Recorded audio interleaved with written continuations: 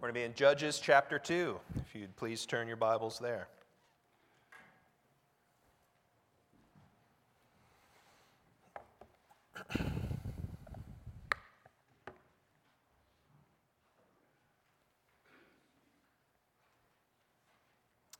Judges chapter 2, I'm going to begin by praying for us.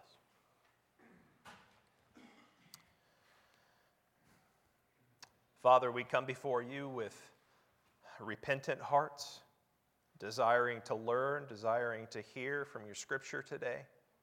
I pray through the power of your Spirit that you would bring to light your heart, your commands, and your grace. Would you draw us deeper to know you, Father? In Jesus' name, amen. I'm going to start in verse 6 here. When Joshua dismissed the people of Israel went each to his inheritance to take possession of the land.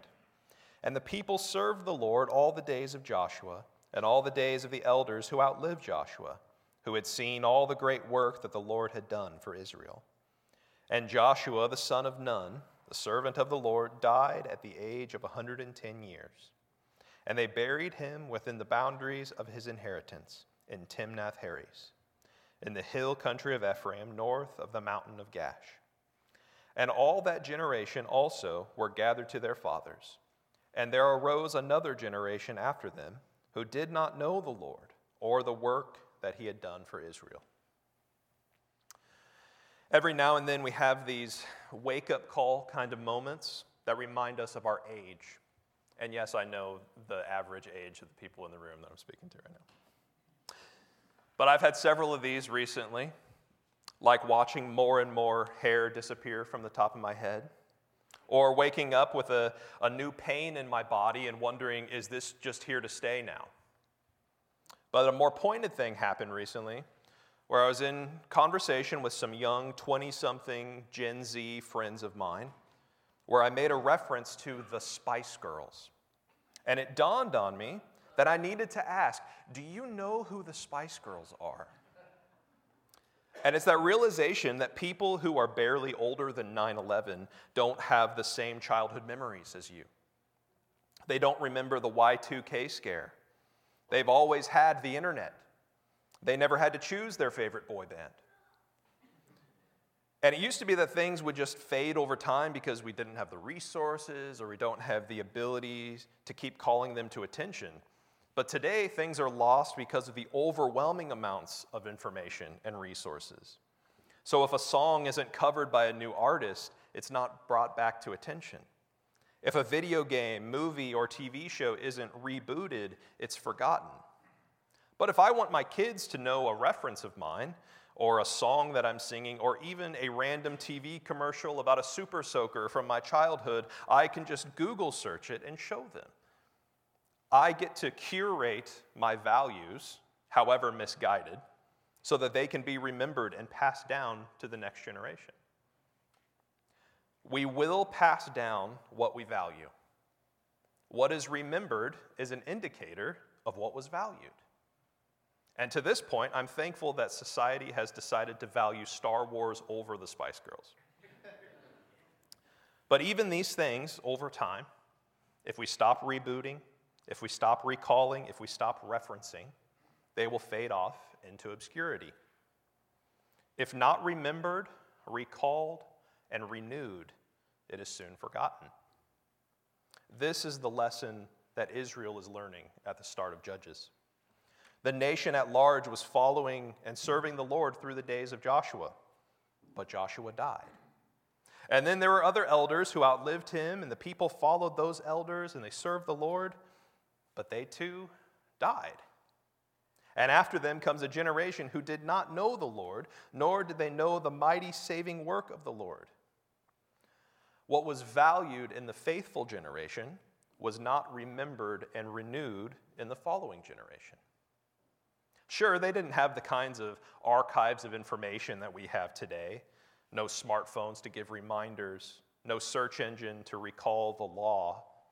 But God gave them signposts. He gave them symbols that told stories, like 12 stones stacked by the river Jordan. He gave them feasts and festivals.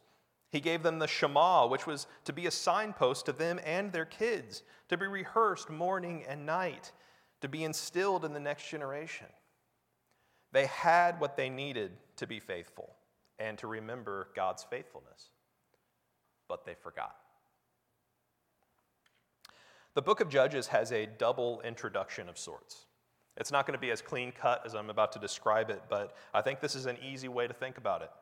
Chapter 1 brings the reader up to speed with the historical background to set the stage. And chapter 2 introduces the reader to the spiritual setting of Israel. And it gives us a look into where the story is going to take us. Verse 10 in particular sets the stage spiritually in this introduction. There arose another generation after them who did not know the Lord or the work that he had done for Israel.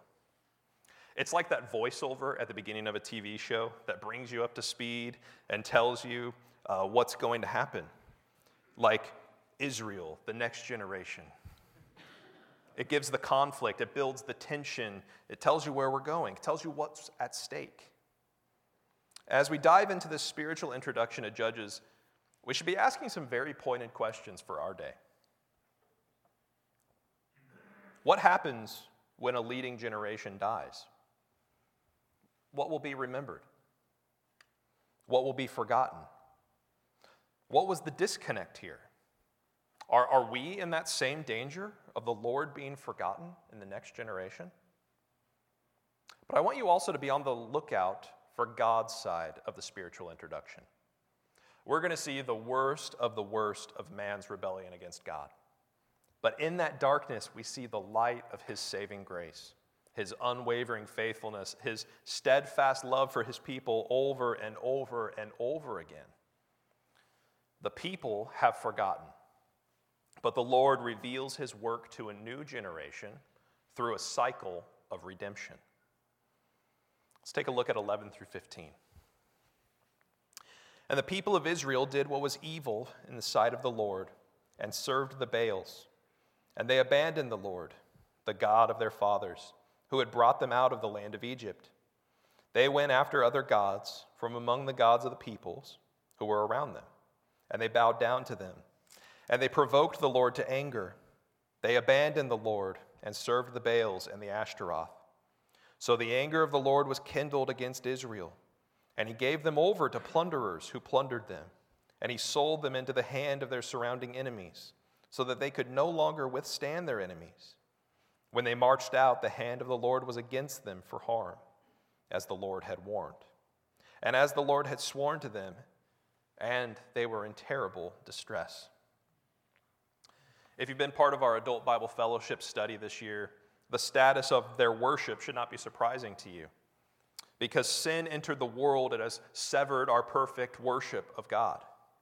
But you and I have been created as worshiping beings, constantly pouring out devotion and giving glory. But if our worship has been severed with God, then we will give that outpouring of devotion to created things, or to false gods, or demonic manifestations of our deep desires. One generation worshiped and served God. The next generation served Baal and the Ashtaroth, the god and goddess of the surrounding nations. So who's to blame? Is it on the past generation or the new generation? I think it's an important question, especially as we seek to apply this today. One thing we see is that one generation's faithfulness doesn't sanctify the following generation. The judgment that the next generation receives is fully theirs because of their rebellion.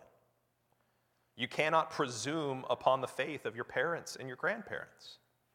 The next generation must know God for themselves and be acquainted personally with his works. And while each generation must experience God for themselves, we do inherit paths of faith from the generation before us, for better or for worse. Faithfulness could very well breed further faithfulness, but likewise, hypocrisy can breed further hypocrisy in the coming generation. What is clear about the beginning of Judges is that Joshua's generation had faith in the Lord and they experienced his mighty deeds. However, The theme of chapter 1 was that they failed to be fully faithful to the Lord. They trusted the Lord. They saw some great things happen on the one hand, and on the other, they compromised. And they failed to complete the conquest of Canaan that the Lord had commanded. So think about the kind of faith that's being passed down here. A faith that says, I believe in God, but I know better in some areas. I don't know if I agree with everything. I don't know if God really meant to take out everyone. I mean, my kids are dating these Canaanites. They have so much fun at these Baal festivals. They can't be that bad, right? There's an incomplete faithfulness. There's compromise. There's hypocrisy. The faith learned by the next generation is that lip service is okay. Maybe Yahweh is good for some things, but I can supplement with Baal. It is a scary idea that the areas that have lacked repentance might speak most strongly to the next generation about our faith. D.A. Carson has such a great anecdote for how this happens in the church, too. This is an excerpt from his book, Basics for Believers. He says, in a fair bit of Western evangelicalism, there is a worrying tendency to focus on the periphery. Periphery meaning the things that come alongside the faith but are not the faith itself. And then he goes on to tell about his colleague who characterizes the Mennonite church from generation to generation. He says this, one generation of Mennonites believed the gospel and held as well that there were certain social, economic, and political entailments. The next generation assumed the gospel, but identified with the entailments.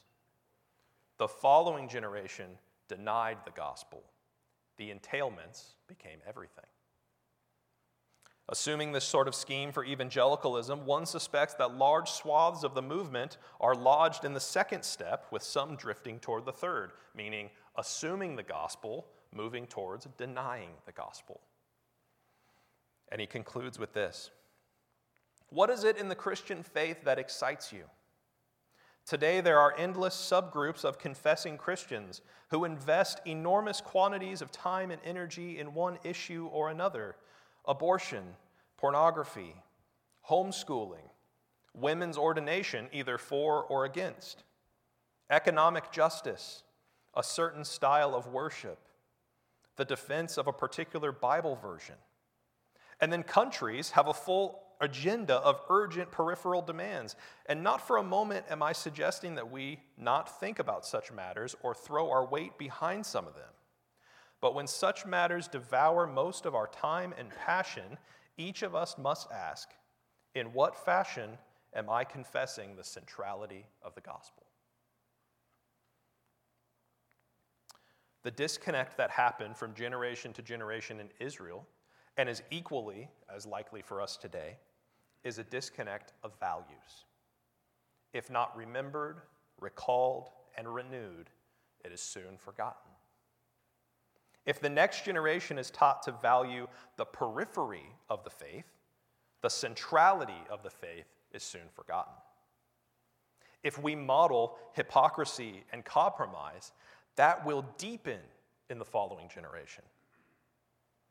Israel disconnected the benefits of their salvation from the requirements of God's commands. We too must learn not to rest on the laurels of the peaceful gathering that God has so graciously provided for us today, but we must be faithful to the commands to go forth, to disciple and baptize, teach and obey, not only to our kids, but to every tribe, tongue, and nation, that the next generation may not value merely the benefits of our faith, but would learn to walk with God and know His saving work personally. It is critical that we would be proactive with instilling our value of the gospel into the next generation. We must disciple, we must mentor, and in that we teach the centrality of the gospel, but we also must repent for where we've gotten it wrong, where we have had half-hearted faithfulness. We must make sure to do our part of keeping the gospel central in the memory of the next generation. But our prayer is just as critical. We must be fervent in prayer that the next generation would own it for themselves and know God and his saving work personally in their lives. Another theme that we will see throughout this book is that we do not have a God who sits by idly. He responds to this evil rebellion. His anger is kindled against his people. This is not something to merely be swept under the rug. God shows that what they treated as no big deal is a great deal to him. So he brings nations to overtake them, to overwhelm them. His hand was against them so that they could not prosper or succeed. These are the very curses that he guaranteed when they entered into covenant together. The people were in terrible distress. This generation did not know the Lord. They did not know the work that he did for Israel. So they find themselves at their wits' end, at rock bottom, oppressed, enslaved. Does this remind you of anything? A few generations before, Israel found themselves in the same spot in Egypt. And it was in their lowest that God showed his great saving power, his faithfulness to his promises, his love for his people. And if a generation arises that doesn't know him, he is faithful to show them. God will stay true to his promise to bring a redeemer through the nation of Israel. They cry out to the Lord in their distress, and where a human would just turn a cold shoulder or give a look of smug satisfaction of they get what they deserve, God is moved to compassion. They do not know him, and so he is going to show them. They will know their suffering and their sin apart from God, and they will know his salvation, his faithfulness, and his love. Let's look at 16 through 19 here.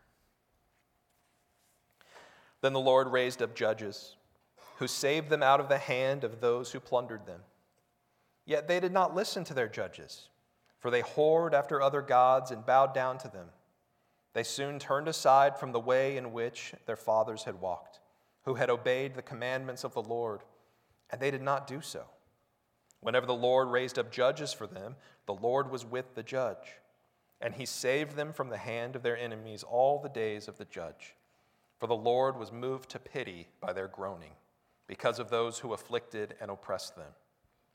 But whenever the judge died, they turned back and were more corrupt than their fathers, going after other gods, serving them, bowing down to them. They did not drop any of their practices or their stubborn ways. The Lord was moved to pity by their groanings. He raised up judges to deliver them, men and women whom God used to deliver Israel, to fight for them, to bring judgment and vengeance upon the land. We get a real mixed bag of behavior in this book. A lot of times the salvation of the people is going to be told intermixed with complicated moral tales that just reveal how human these people are. So let us remember these words, that when God raised up a judge, he was with that judge.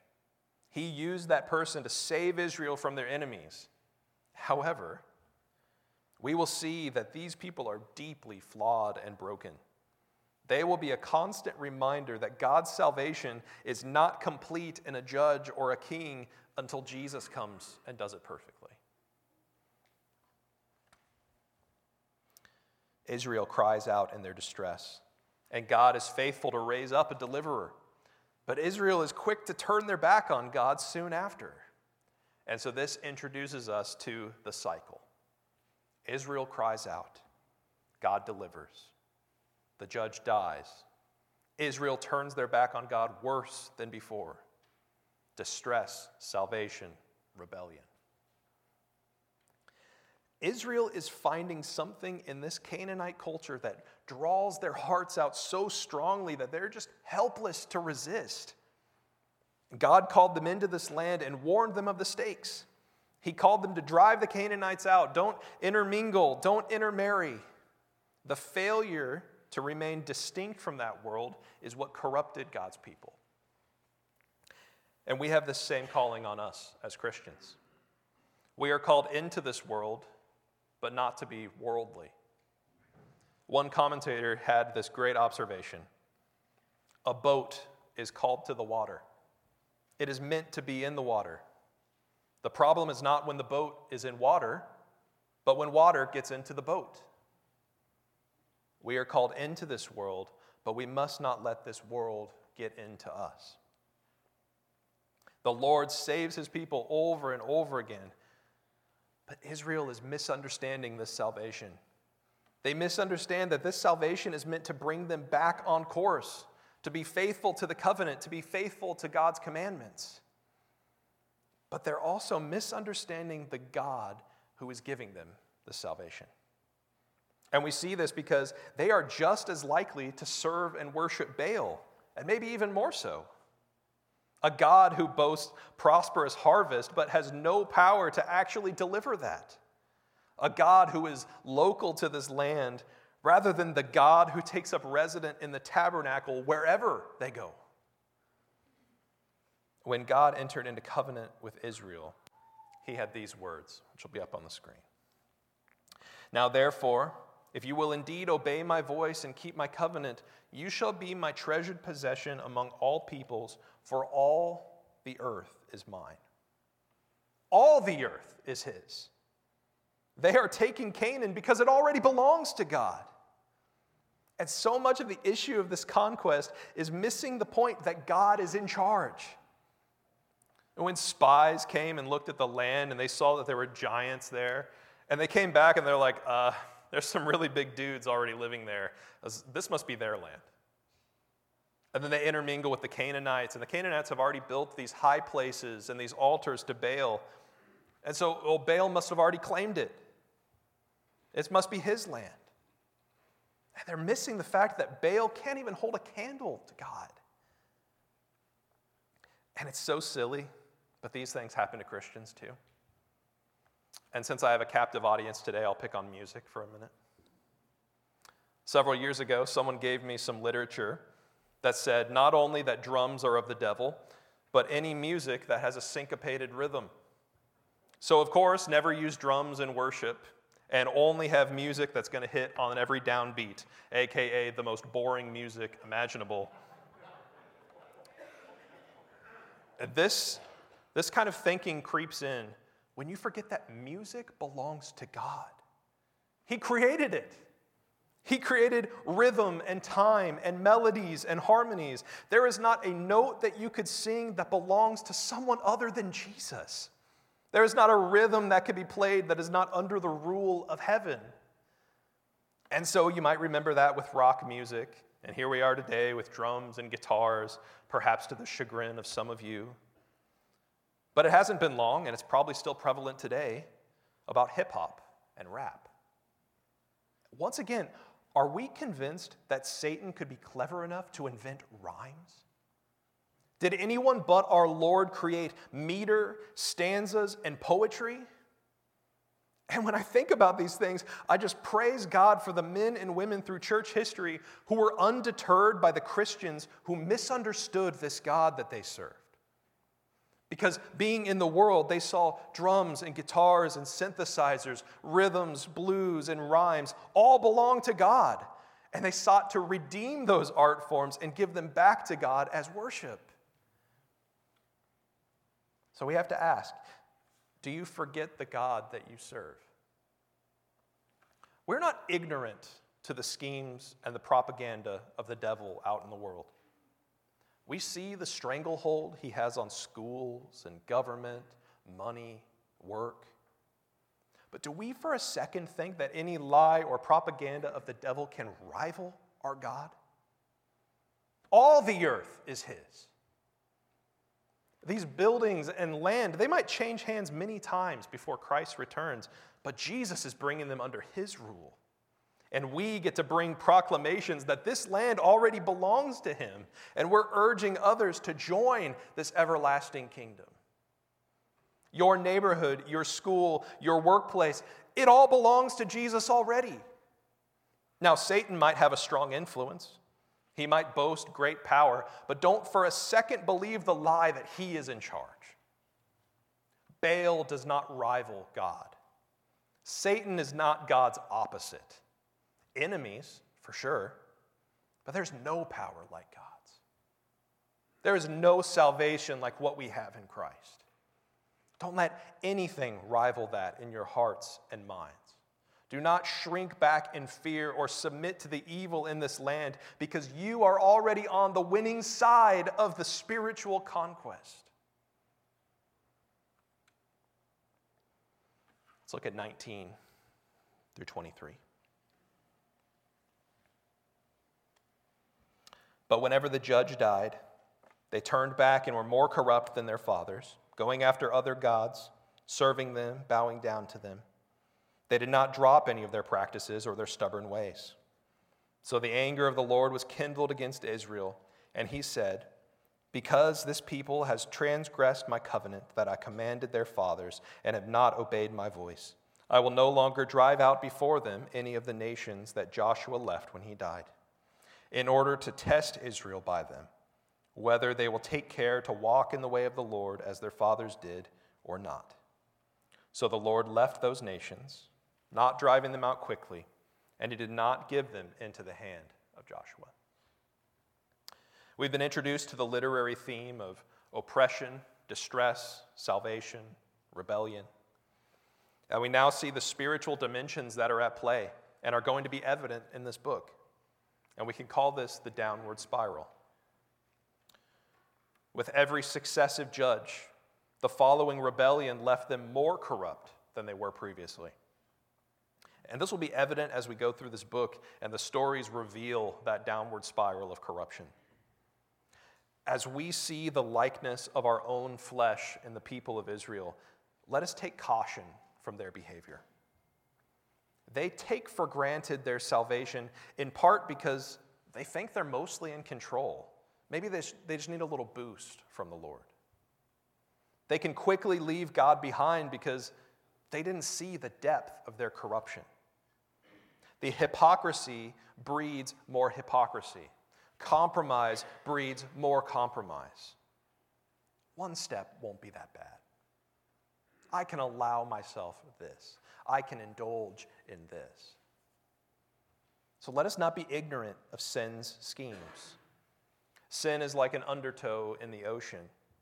You take what seems to be a small step, but then you look back and you are much further from shore than you realized and probably intended.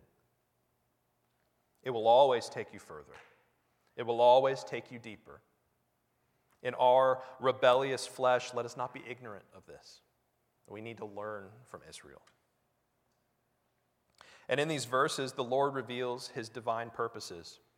The nations bend to his will, so he's going to use them for his purposes. And in this case, it means testing his people. And if this idea is new to you, don't picture some vindictive professor from your past who just set you up to fail.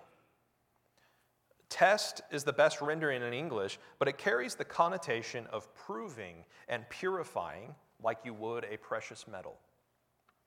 In other words, you are revealing what it is made of.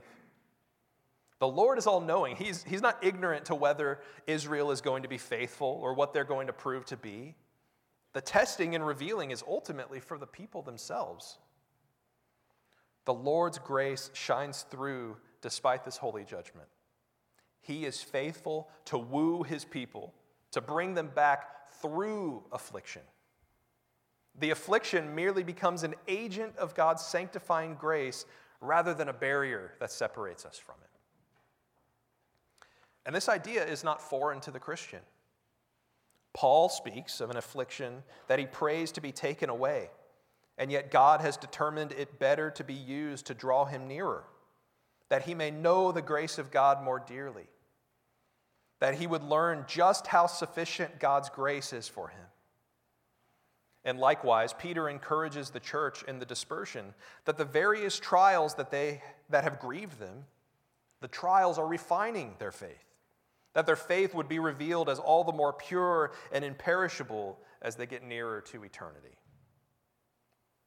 And the difference between us and Israel here is that our afflictions come not as the result of judgment, but rather the discipline of a parent to a child.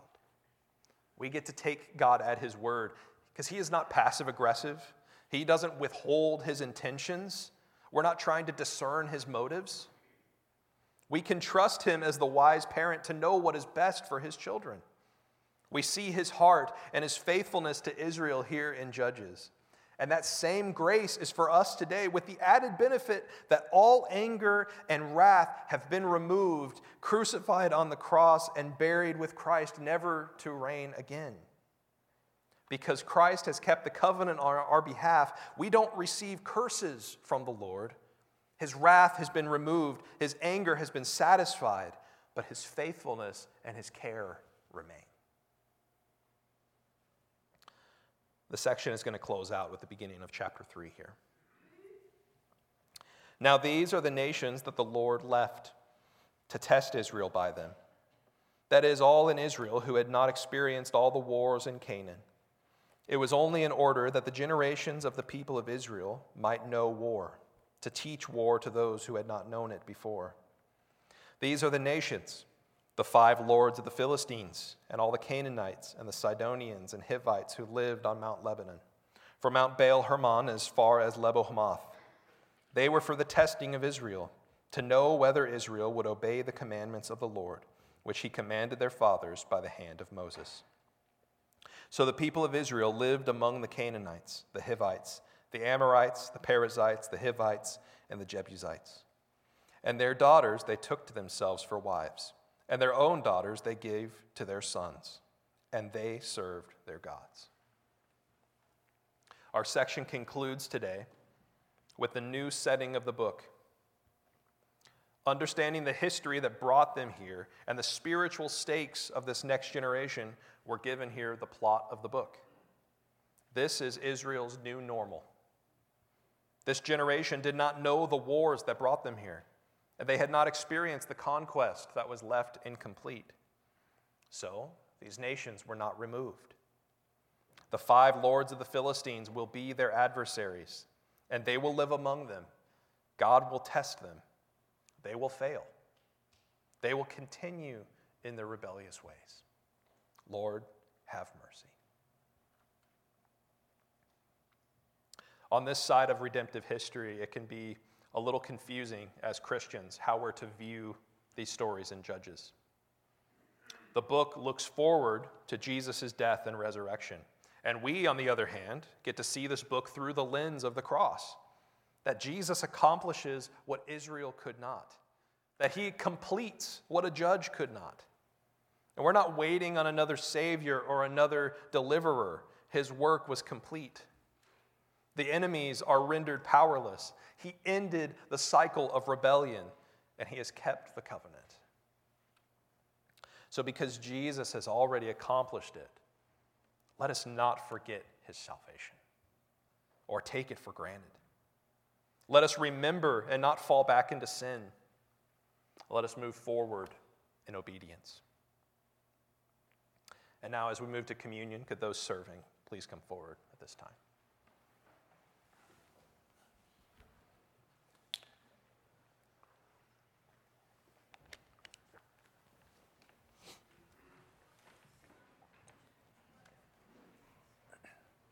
We've seen today how important it is to remember the Lord from generation to generation.